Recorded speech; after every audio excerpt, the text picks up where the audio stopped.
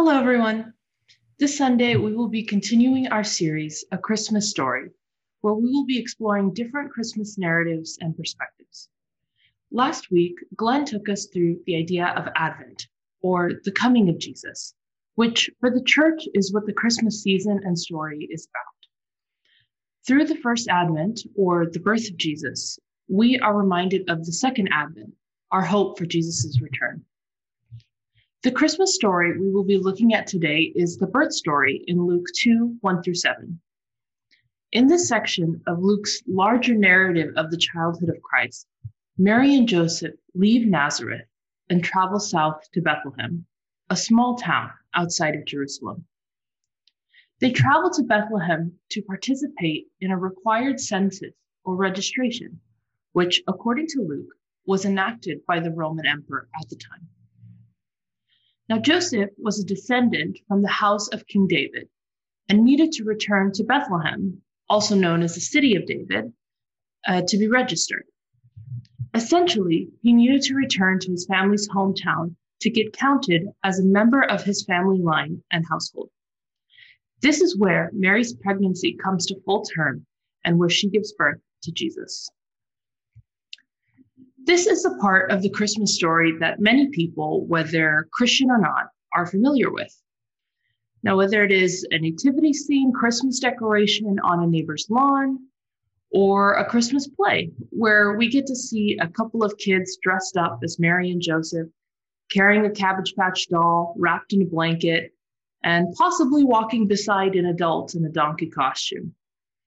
However, over the years, we have heard and seen the story so many times, and it has been repeatedly filtered through the lens of our 21st century and Western cultures. For many of us, this has cemented some images of the birth story of Christ that may have moved further away from the culture within the story. Imagine a ring with a beautiful stone. If you were to wear it every day for 10 years, without ever stopping to clean the ring would eventually become dirty and lose some of its clarity and shine. The ring can still be meaningful to you, despite the understandable wear and tear that happens with constant use. But when you stop to polish it regularly, you can rediscover the original beauty of the ring instead of one that has become dull over time. And most of the stories in Scripture can use a routine polishing where we stop and reflect on why we tell the stories the way we do. That way, we can do our best to rediscover the intended meaning as we connect with and honor the culture these stories come from.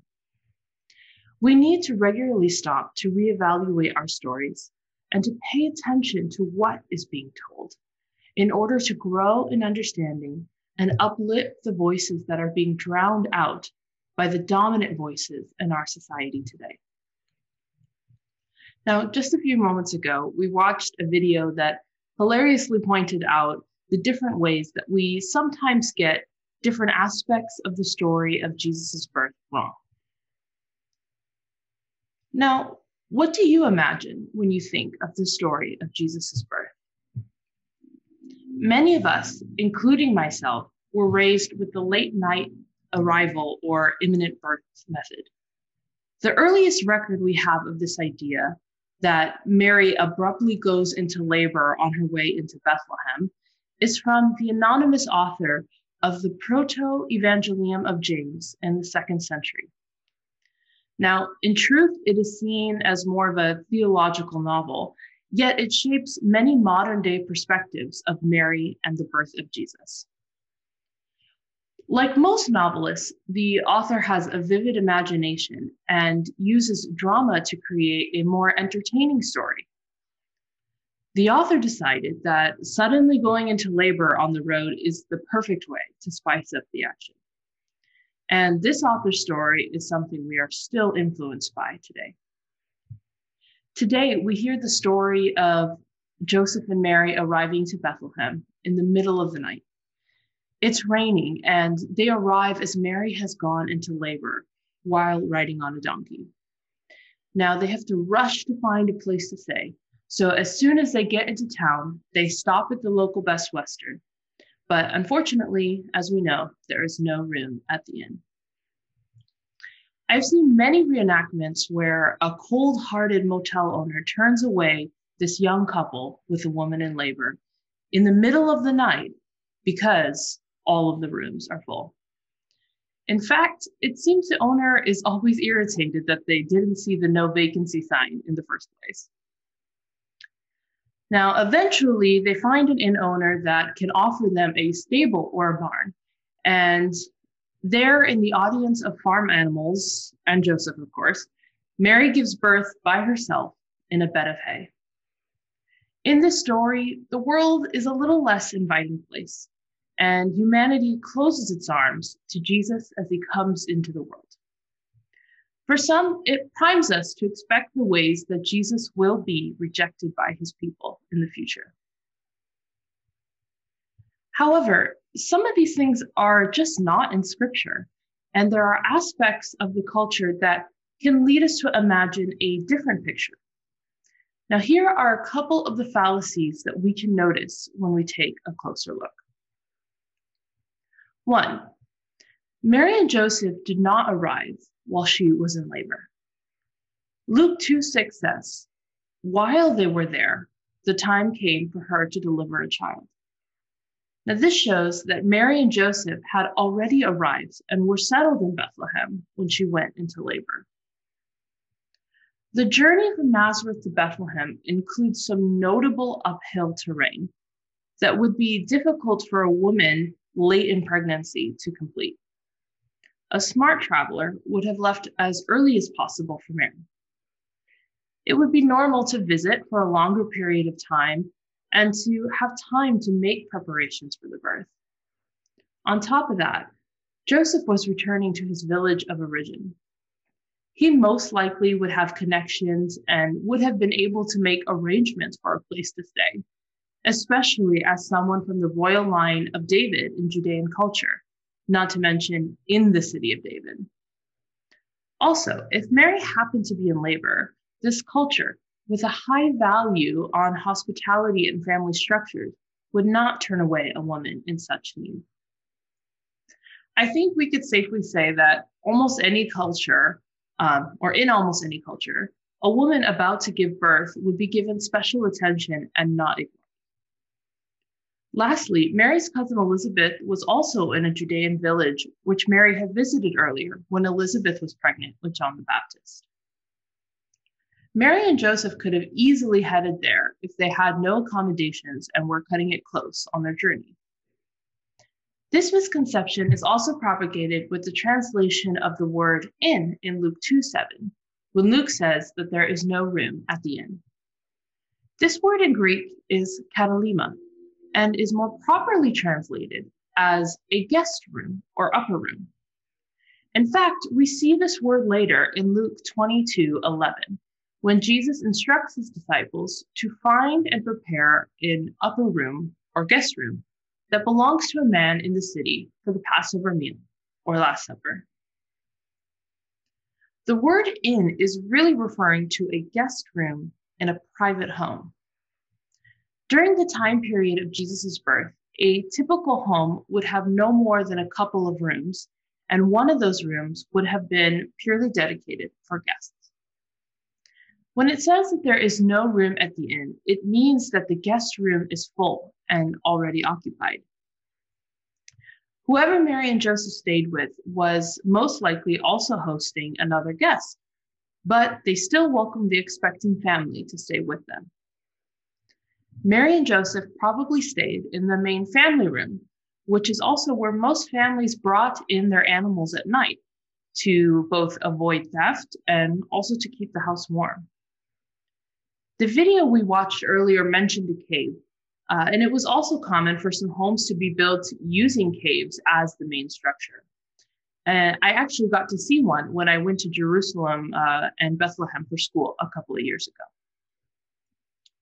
It would be common for full mangers to be nearby for the animals that are present in the family room.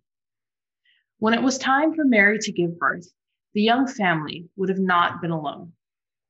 Most likely, the women of the house would be there to assist the birth with all of the animals nearby. Either way, a small community was there to welcome the anticipated newborn. They were also part of the audience to the shepherds who later visit after investigating the announcements that they received from the angels that a Savior has been born. Now, this setting is much different than some of the pictures that we have of Jesus' birth in Western culture. But some might ask, why does this matter? Do these details really make a difference? And I would say yes, it does. The story of Jesus' birth is from a specific time, place, people, and culture. We can get too used to hearing the story one way because it makes the most sense to our context. Our familiar way of viewing the world can hinder us from a deeper understanding and realizing that the narratives that we imagine can affect our worldview.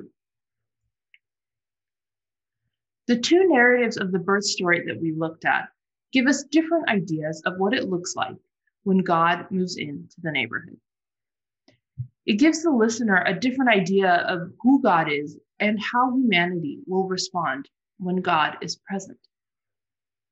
It also partly teaches us how to recognize the arrival of God in the first place. Each narrative looks differently at the way that God arrives on the scene and the role humanity plays in the story. The anglicizing of this Eastern hospitality story can also minimize the beautiful depiction of radical hospitality and how it can be a perfect setting to usher in the incarnate presence of God. Jesus' birth story is not a story of isolation and an every person for themselves mentality. Instead, it is one that displays dependency on community and God's presence in caring for each other's needs through the sharing of our resources. The family who welcomed Mary and Joseph would have had their hands full with hospitality. As a family with just enough resources, it would have been a lot of extra work. Now, can you imagine hosting two separate families on top of your own, one of them with a newborn? Our Western culture can be so individualistic at times that we even train each other not to ask something so big because it would be considered rude or inconsiderate to lean on each other this way. But it was in this everything I have, I give hospitality that Jesus first began his life on earth. This is the setting where God was physically brought into this world. And it is in our generous giving and the opening of our heart and homes that we continue to manifest the incarnate love of God, the one who cares for our needs by teaching us to care for one another. The story most of us might have pictured before today of the birth of Christ is one of the traveler by night or the tale of the sudden birth. Once unpacked, this story speaks to the God who was turned away by humanity after reaching out versus the God who was hospitably welcomed and embraced. It is a story of the chosen people of God who are rejected for bearing the presence of God within them. On the other hand, the story that leans on what we know of Hebrew culture and scripture can inspire new hope within us of the beauty and goodness that can be signs of Jesus' arrival in our lives, in our homes, and in our communities. Now, don't get me wrong. Yes, Jesus' early life had its moments of threat and risk. There were powers in the world that did reject him. However, even in the midst of empire and oppression, the story of his birth can remind us that Jesus was born in a home filled with people, in an atmosphere of wonder, hospitality, and care. He was born in a place where both stranger and family were brought together to rejoice in the hope for a better world. There would have been food to eat, smiles, and laughter. It is a story of life and humanity, the synergy of humanity and God with us. It is a perfect representation of the Word of God became flesh. I pray that as we reimagine this narrative together, that we ask ourselves, which story calls you towards humanity and which story calls you away from it? I pray that we look for the story that calls us towards humanity, towards radical hospitality, and towards greater love for one another, to create a setting that always anticipates the celebration and hope of God's presence with us. Thank you.